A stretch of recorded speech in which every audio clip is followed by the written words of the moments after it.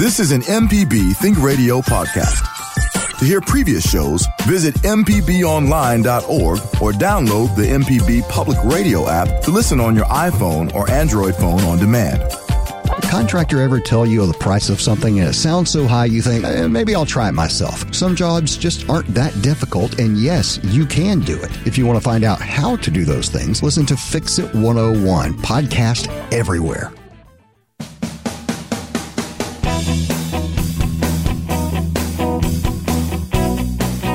Thanks for listening to In Legal Terms. This is the show all about you and your rights. Our host is Professor Richard Gershon from the University of Mississippi School of Law. I'm Liz Gill. For our live broadcast, we're going to play some snippets of songs that have copyright issues. And Jay, can you pull up those first three? Right now we've got Vanilla Ice and Queen, Robin Thicke and Marvin Gaye, and George Harrison and the Chiffons. Well, hello, Professor Gershon, and why did I just play all of those music clips? Well, good morning, Liz. You played those music clips because today we're going to talk about copyrights and whether music is stolen or original with our friend and my former colleague, my wonderful former colleague, Professor Stacey Lantane, who has moved up to Western New England School of Law. And but through technology, we can bring her on the show again. And we're so happy to have her back on the show to talk about intellectual property and particularly copyrights and music, something we haven't done before. Professor Lantane is an expert in intellectual property law, copyrights and trademarks, and she's also a published author. Good morning, Professor Lantane. How are you? And please tell us a little bit about your background. Good morning. Thank you so much for having me. I'm so grateful that technology has made the world small enough for me to be with you, even though I'm about 1,000 miles away. So my background is in intellectual property law, which is a field of law that deals mainly with three things: copyrights, trademarks, and patents. And today we're going to be focusing on copyright law. Each of those covers a particular thing. I feel like that's important to start out with because you will see the media use them all interchangeably as if they are synonyms, and they are not from a legal point of view. So my specialty is actually copyright law as far as scholarship goes, and I focus my scholarship on fan fiction and internet memes, but I also teach entertainment law, so I do a lot of teaching of music copyright. So that's what I'll be here talking about today.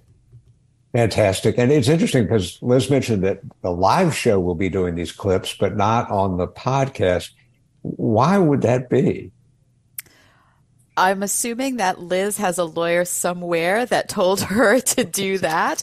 It's complicated because music is covered by copyright law. There are things that you can do with music and things that you cannot do with music, and they tend to be extremely technical. There are statutory exceptions that say you can definitely do this with music, but they tend to be really narrowly drawn. And then there are really fuzzy things that you can do this also with music, and that tends to be really fuzzy.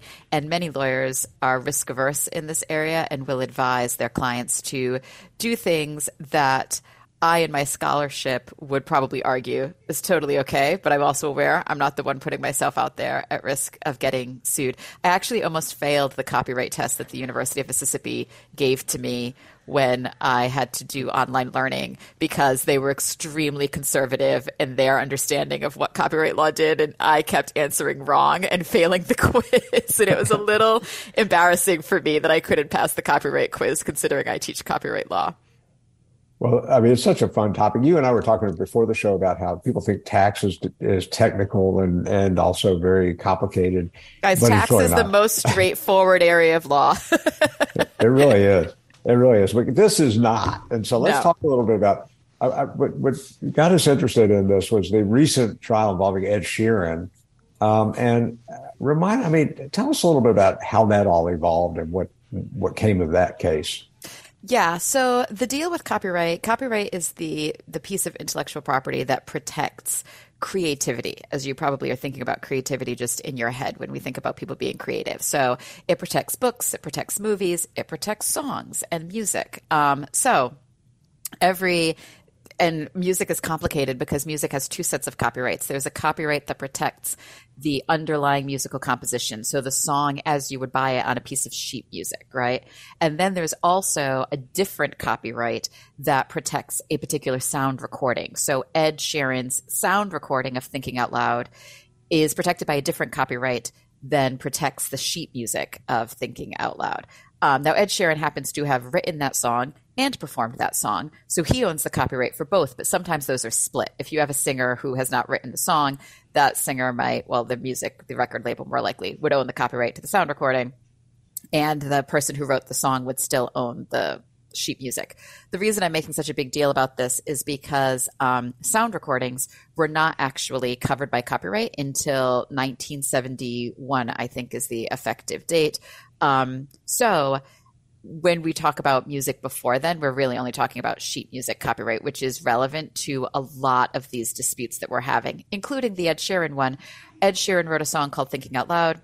Ed Sheeran was sued by some of the heirs of some of the people who wrote Let's Get It On, made famous by Marvin Gaye. And there was some dispute about what the parameters of the copyright covered. Did it cover the sound recording of Marvin Gaye's Let's Get It On? Did it just cover the sheet music? What did the sheet music say? How detailed was the sheet music? Putting all of that aside, they basically sued Ed Sheeran for a copyright infringement of Let's Get It On.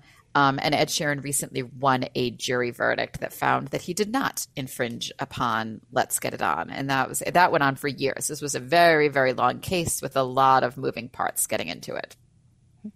So do copyrights last forever? Copyrights, to the average human lifespan, it is as if copyrights last forever because they last for the life of the author, the person who created the thing, plus an additional 70 years after that. So for all intents and purposes, all of the stuff being created today, we will never see it out of copyright. We are going to die. We're not going to live long enough to see it out of copyright. But it doesn't last forever. Things do go out of copyright. The Great Gatsby just went out of copyright last year. Mickey Mouse will be going out of copyright, I think, next year. Sherlock Holmes is now out of copyright, right? Things fall out of copyright. It just takes such a long time for that to happen that when we're talking about music, certainly music that you were going to hear played on the radio is all still existing under some kind of copyright, right? Like Gilbert and Sullivan, I think, is no longer in copyright. I'm not an expert on Gilbert and Sullivan, but I'm pretty sure that we're talking about 19th century stuff. So that stuff's all free to use. But the stuff that you're listening to on the radio, Marvin Gaye, still is under copyright. Well, and when you spoke to the written sheet music copyright versus the sound recording, I guess that's exactly where we get Taylor's version of all of her albums that she's currently re-recording. That is exactly right. Thank you so much, Taylor Swift, for doing this, because that is now the example that I use in class. Before she started doing this was very difficult for people to grasp. And you're right. Now Taylor's out there re-recording all of her music. The thing with Taylor Swift, she is a singer. She is also a songwriter. So she has written the music. So she owns the copyright to her compositions. She has also recorded the music. Those copyrights to the sound recordings were not owned by her. That's pretty typical. Those were owned by her record label. They sold them off to, is it Scooter Braun, who she has the big fight with? She's not happy about that. She can re-record those because she still has all of the copyright to the underlying musical compositions, the songs that she wrote, because she is the original songwriter. She can go out, she can make her own version. All that her record label ever owned was that particular sound recording that she made first. But she still possesses the copyright to the underlying song, and that's why she can do all of her Taylor's version things. Send us your email questions. Our address is legalterms@mpbonline.org. We're discussing copyrights in music with our guest, Professor Stacy Lynn Tang. You just heard some snippets of Spirit in Led Zeppelin's beginning of Stairway to Heaven and Back and Forth of Ed Sheeran and Marvin Gaye. But this is not the top 40 or the oldies, greatest oldies. Say, Liz, do you feel like a True Live DJ there now? This is in Legal Terms. Now, not everybody has a chance to listen to our show live. If you've missed any of our program, you can find the whole show on our website, inlegalterms.mpbonline.org. Our host is Professor Richard Gershon from the University of Mississippi School of Law. I'm Liz Gill. We are so grateful that Professor Stacy Ling Tang from Western New England School of Law was able to join us today. She's been a partner with us before talking about NFTs, genetic testing, memes, and other intellectual property. I'm going to have a link to those podcasts on the information for this show because today we're talking about copyrights in music. We've got a couple of phone calls that we're going to go to. First is Fletch in Ridgeland. Fletch, we're so glad you've called in today. What's your comment or question? Good morning. Yes, a couple of questions. This is pretty intriguing to me, and I think Jay's going to like one of these questions. So is there some type of statute related to if not sampling in a song, sampling, say, on the bump music in and out of a break on the radio, or is there a length of time where you would not be liable to pay anything if you used it like for baseball in a walkout song, where they walk out to the mound or walk out to bat? Yeah, so usually on venues like that, what they do is they have kind of a blanket license from, there are these clearinghouses like ASCAP and BMI, you may have heard of, and a live venue, a venue that is performing live music like that is, gonna, like a baseball stadium, they have a blanket license that is covering all of the music that they are going to play, and they just have that license and they play it, and they really don't think twice about it, right? Because they've got the license and they can play it, and those license terms can be tweaked, can be whatever they want it to be. There is no length of time under which copyright law is like, yeah, if you only play 10 seconds, you're cool, we don't care. That's the thing that you will see floating around the internet. It's not a true statement. The less you play, the less likely it is that a copyright holder will care, right? And so to that extent, that's helpful to know. But it is not true that you don't have to pay for anything that's under 10 seconds. So for radio stations, they probably have a blanket license going on where they know that they have this bank of songs that they can go to, that they can play over the radio, that might not cover over onto the internet and the live streaming, because that's going to be handled differently, right? That there are all different ways that the license gets divvied up. Interesting. Any idea, you think, when the music industry started making like baseball and football arenas paying for the stadium rock that they would play? It's probably been decades. I know, I would think we redid the Copyright Act in 1976, and I'm pretty sure that put the licensing scheme into effect for sound recordings, and it was probably already in effect for the musical composition. So the venues have to pay two people. They have to pay the copyright holders to the original song, the songwriters, and they also have to pay the copyright holders for the sound recording they're performing if they are performing a sound recording. And so the songwriters were probably being paid that. They had their copyright since like 1909. So they were probably paying the writers the whole time. And then the sound recordings probably came into play in 1976. Interestingly, the radio still only has to pay the underlying songwriters. Radio does not pay. Terrestrial radio does not pay sound recordings. That's historical because they didn't pay for many years and they didn't want to, and they kind of got that grandfathered in. Wow, that's amazing. And you mentioned kudos to Taylor Swift for doing what she's doing to get back at those people with her intellectual property, and kudos to fellow Mississippian Willie Dixon in Vicksburg for making Led Zeppelin finally pay up for their copyright infringement, essentially. Yeah, I don't really know. So I don't know that particular case. But if they paid up for copyright infringement, good for him. Willie Dixon Blues Man wrote perhaps half the songs on Zeppelin 1 that they put their own twist on and redid, but they were almost exact copies. Mm-hmm. Well, that's interesting. Yeah. That really is. Yeah. Thanks, Fletch. And by the way, to his point, I was live streaming a minor league soccer match 2 weeks ago in the pregame, and it got flagged and taken down off Facebook Live because of the PA music that was playing live over the speaker in the background. And it was flagged in 2 countries. I don't know which ones. Hopefully not the U.S. That's kind of all of our market. But nonetheless, in 2 countries, nope, no more. And unfortunately, sometimes that happens and when it should not happen, when you have a valid license and it still gets flagged, because that's artificial intelligence for you, folks. Not as smart as you might hope for it see, that's to what be. I was like, oh, it hurt. It's hearing that music. And I was like, I don't know, what am I going to do about that? I can't stop the music from playing out in the air. So, oh well.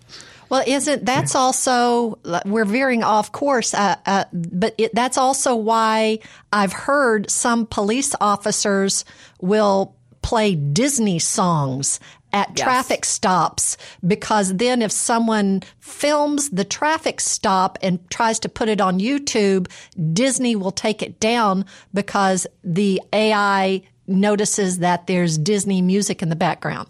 Right. It's probably going to get flagged. Exactly. And I don't know if I constantly have on Instagram, and my Instagram's a locked Instagram, but I have a video of my little nieces meeting Santa Claus, and in the background, a Christmas song is playing, and it gets flagged once a year for copyright infringement because of that Christmas song playing in the background. And they flagged the wrong person because I always submit a rebuttal, and I've got like all these cases and stuff, and I'm like, this should be fine. And then they put it back up. But yeah, when you have music playing, it gets flagged a lot. Thanks, Fletch. We appreciate you calling in. We did have a fun fact called in by a listener saying that Irving Berlin outlived his own copyright. Is that anything you've mentioned in your classes, Professor Langtang? So yes, I should clarify that, again, I think I mentioned that we rehauled the Copyright Act in 1976. Prior to 1976, we had a much shorter copyright term that was not linked to the life of the author. It was 28 years and then renewable for another 28, so 56 total, which is obviously much, much shorter. And so, yes, then prior to 1976, like Irving Berlin was, then it was very possible that you might outlive your copyright. But we switched that in 1976. And so now everything is geared toward the life of the author. And then when we did that, it's very complicated. There's all stuff we did about all the stuff that got created before 1976. It all gets very complicated. But yeah. We have one more caller. Right now we're listening to Professor Stacy Langtang and Professor Richard Gershon, and we're discussing copyrights in music. Let's go to Mikey in Mobile. Mikey, we're so glad you're part of our show this morning. What's your question or comment? I'm not exactly sure, but I hope I can come up with the right way to ask it. Sheet music, to me, is like when you're playing with a symphonic orchestra or a band or something. And I was really surprised. Thank you for that fact about, that 1971 change. My question is, I think the word that I'm looking for is charts, which, especially if you start messing around with jazz musicians and stuff, they start throwing around stuff and they go, okay, here's a key, here's a, and they'll say, okay, play the 1 and 3 to 5, whatever, or A, C sharp, whatever, and go.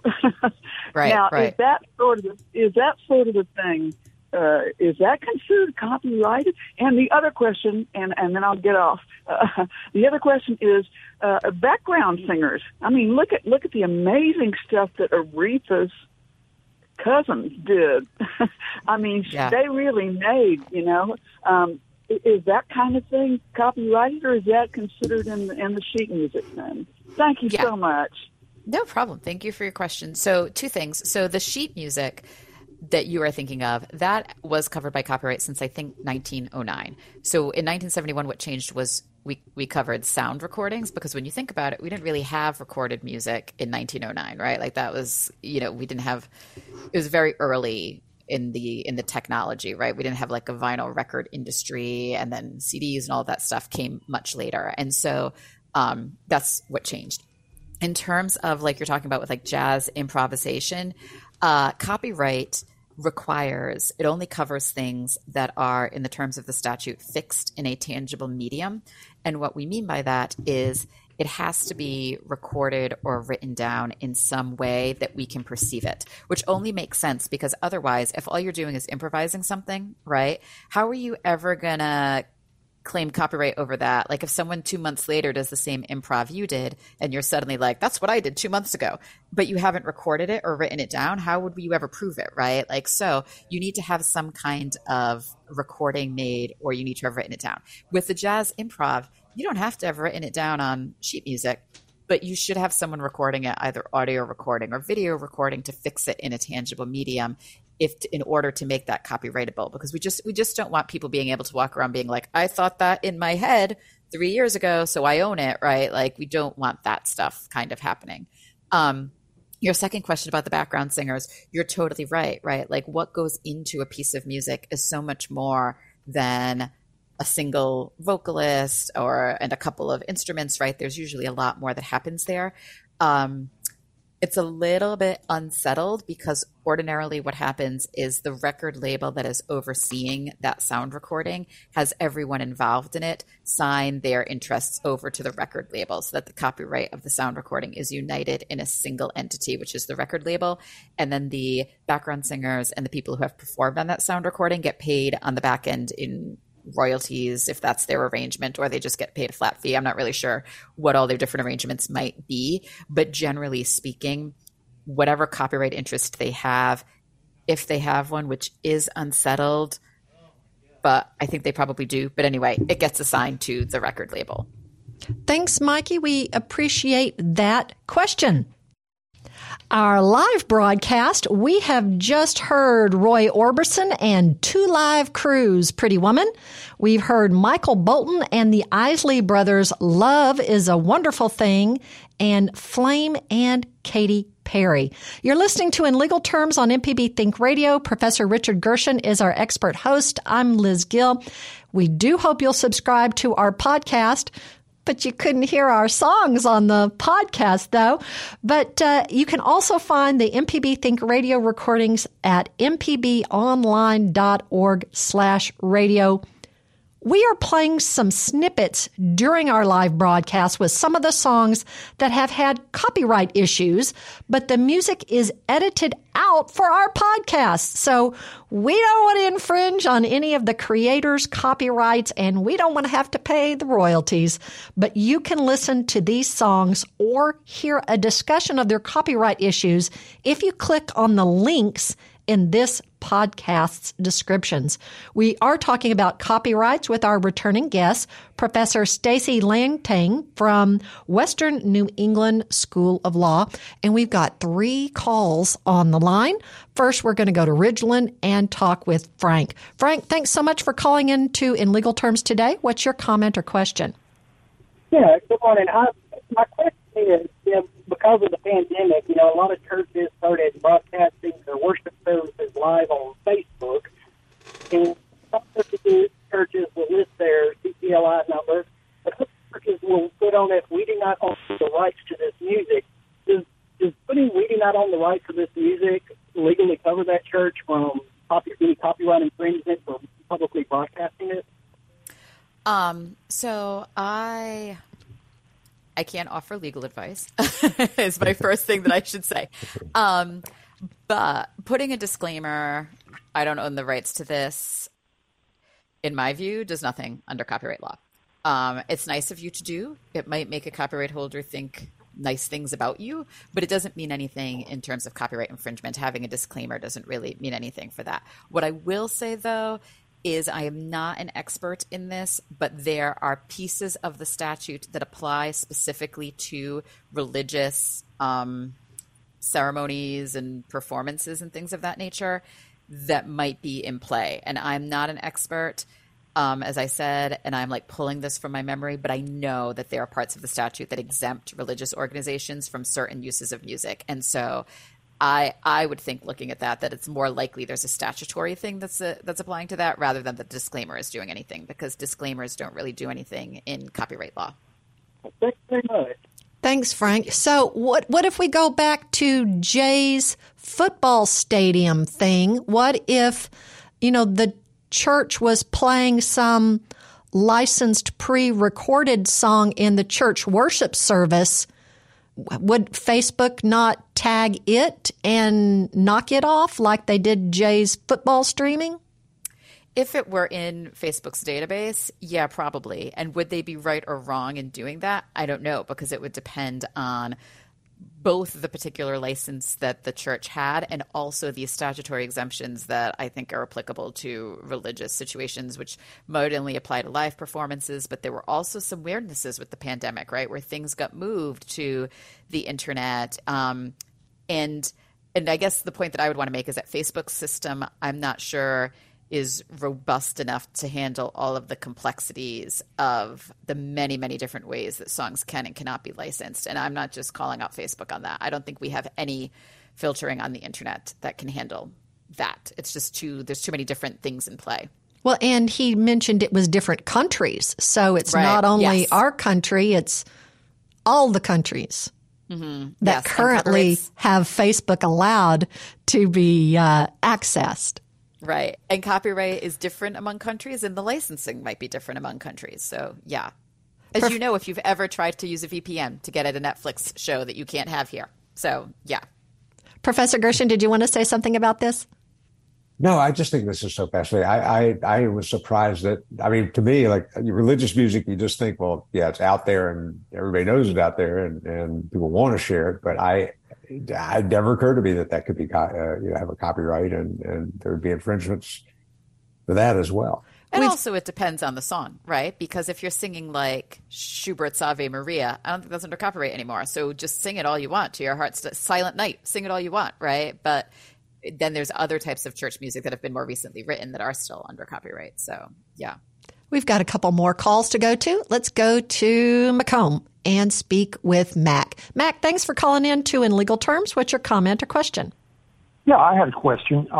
Back in the 70s, I was in college and I recorded. I was a musician. I recorded a song for a project I was working on.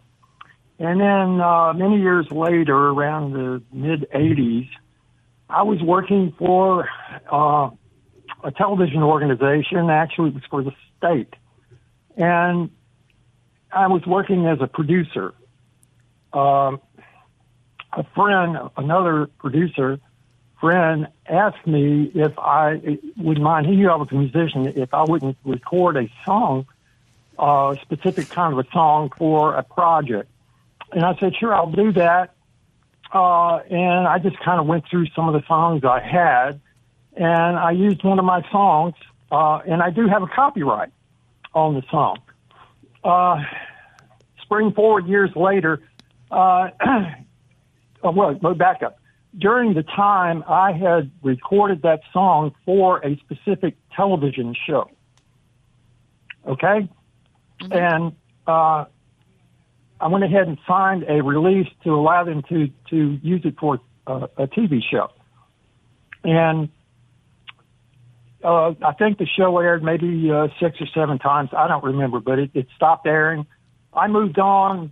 I moved away, went to work in a different place. Years later, I turned the radio on, and lo and behold, there was my music playing for a different show. And I called the station and told them, I said, I'd like for you to stop using that, or either we can work a deal out. And they said, no, it was theirs because it was based upon my job employment, which in reality it wasn't. And that's my question. I have a copyright. I recorded the song, like I said, years prior to them actually using the song. And I'm just wondering, what should you do in a case like that? Yeah. So again, I can't give legal advice. One thing I will say that I haven't said yet is if you have created something, you have a copyright as soon as you fix it in a tangible medium. So just know that you can register with the Copyright Office and you should. There are benefits to that. There are incentives to that, but your copyright exists whether you have registered it with the Copyright Office or not. So that's just something that I haven't mentioned yet that I wanted to tell people. In terms of, so it is a true statement that if you are an employee who has created something creative in the course of your employment, that is generally considered to belong to your employer and not to you. There are exceptions to that. How do we decide if someone was an employee? This is actually another complicated question. We have lots of cases that try to figure out whether or not someone was an employee, because that does have an impact on the copyright status and whether the copyright belongs to you or belongs to a corporation. There's also, I heard you say you signed a release. There's also contractual stuff that comes into play, right? So whatever the terms of the contract are also would impact what they can do. And, again, not legal advice, but one thing I would just say is if you are concerned about this, you should talk to a lawyer who can give you legal advice, because one of the fights that does happen is over whether or not people were employees. That is a thing that people do fight about when they are concerned about their copyright laws. So that is a fight that people can have if they feel that they have a good case. So, yeah. Mac, I thank you for calling in with the question. You have brought up quite a number of issues that anyone else who is facing this in the future would need to take into account. And it seems like you have quite a lot of homework and a lot of different avenues to follow to resolve your situation. We're so glad that you called in on our day when we're talking about music copyrights with our guest, Professor Stacy Lan-Tang. Let's go to Biloxi and speak with Craig. Craig, thanks for calling in to In Legal Terms today. What's your comment or question? Okay, on the copyright for music, is there a bar that you have to reach to file? Where do you file? And are there like patent trolls in music too? I mean, patent trolls is like, to me, is legalized extortion. And I was wondering if that carries into the music industry too. Yes. I don't know about specifically music. I do know that we call them copyright trolls. I know they do a lot of, and they probably would bristle at the characterization that they are copyright trolls. So I should say that. Some people will call them copyright trolls. Some people will say they are just, enforcing their rights. Opportunists. Right. It happens. I know that it happens, that this debate happens around photographs. I know also that there's often a lot of debate about companies that produce pornography will file lawsuits against people for copyright infringement, and they will do this in bulk. And some courts have raised concerns that they are doing that because people get embarrassed and they'll shake down and pay the money, even though there might not be copyright infringement that is going on. And so there is the United States judicial system in all aspects of law could use a little bit of tweaking always, right? So that's just it's not just a copyright IP problem that people use the judicial system sometimes for more unsavory extortion type reasons. So that does happen. The first part of your question was about how to register the bar. Okay, so as long as you have something with a modicum of creativity, very low bar, not the phone book, more creative than the phone book, you can literally fill out a form and say, I've created this thing. You send it to the Copyright Office. It costs, I don't know, like $120 or something. And the Copyright Office will probably approve you. They are looking more closely now at things like artificial intelligence. They're not, it's a mess that I need another 6 hours to talk to you about. But most of the time, as long as you have a little bit of creativity, a modicum of creativity, that's the standard, you could register your copyright. One thing I will say that we haven't really gotten into, but I think is important because it's important for all of these music copyright cases, copyright only protects your expression. It does not protect your underlying idea. So I oftentimes talk to people when I'm not doing music copyright and they'll be like, I had this idea for a movie. I had this idea for a book. That's great. None of it is protected by copyright. Copyright only protects your particular expression of that idea. The same is true in music. And so if you have created a song and you've written down your song and you've recorded your song, great. But if all you have is an idea for a song, that's not going to be protectable, right? You have to have actually created a song. And if your song is just a common chord progression, I don't think you're going to be able to get that protected either, because a common chord progression is not going to be considered original enough. It needs to be more complex than that. Thanks, Craig. We appreciate you calling in. We've been hearing some clips from different sound recordings that have had issues with copyright, and they're not necessarily the sound recordings. It could be the words. It could be the music. And my favorite is the John Fogerty versus John Fogerty for his own music. But thank you for being part of In Legal Terms. If you've missed any of our program, you can listen to our whole show on the MPB Think Radio YouTube channel. It's also available on the MPB Public Media app, as well as all of our local shows. Our host is Professor Richard Gershon from the University of Mississippi School of Law. I'm Liz Gill. At 11 a.m. Central on Tuesdays following our over-the-air broadcast, you can hear Southern Remedies Relatively Speaking with Dr. Susan Buttress on MPB Think Radio. We are talking today with Professor Stacey Lang Tang from Western New England School of Law. We have one last phone call to get to today. It's Susan from Oxford. Susan, thanks for calling into our show today. What's your comment or question? Well, thank you so much. A very informative show. I want to know if a person can do a lip sync of Elvis Presley for a class at school. Okay. Can't give legal advice. What I will say is that's probably, so the relevant piece of copyright law you would want to know would be fair use. And the reason that I went to fair use is because you mentioned school.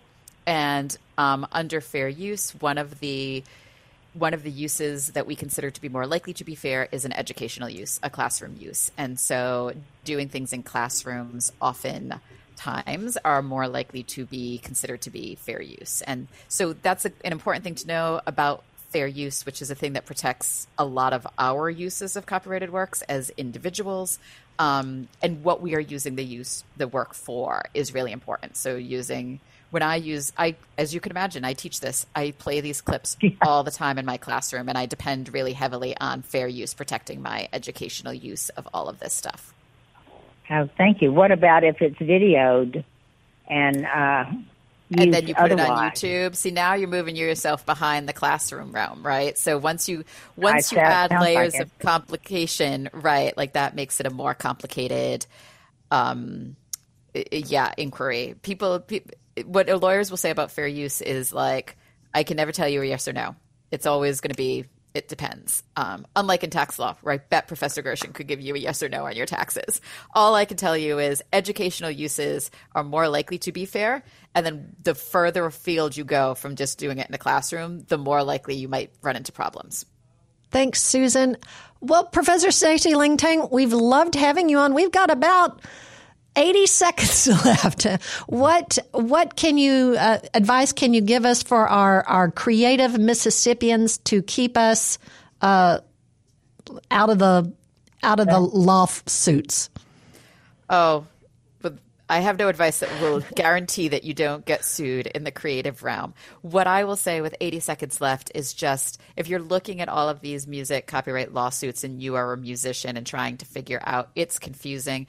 We are still in the law trying to figure out what is protectable about music and what is not. The Ed Sheeran case was really a case about what can be owned such that you can block other musicians from using that stuff, which is why Ed Sheeran was so passionately like, I need to be able to use this. It's a basic building block of music. And that's what the fights are really all about. So you as a musician, you know a lot better than I do what are the basic building blocks of music in your particular genre. And those things generally can't be owned. That said, the cases are all over the place. So, yeah. And we do not give legal advice, but we'll encourage you to seek your own legal counsel. Thank you, Professor Stacey Lang Tang. We're so glad that you joined us all the way from Western New England School of Law. We appreciate you and your partnering with MPB throughout the years. Thank you very much. Thank you. It was fun. That's going to wrap us up for In Legal Terms. Our team consists of board engineer Jay White and call screener and podcast producer Abram Nanny. So for Professor Richard Gershon, who hosts from the University of Mississippi School of Law, I'm Liz Gill. please join us next Tuesday at 10 a.m. Central for In Legal Terms on MPB Think Radio. This is an MPB Think Radio podcast. To hear previous shows, visit mpbonline.org or download the MPB Public Radio app to listen on your iPhone or Android phone on demand.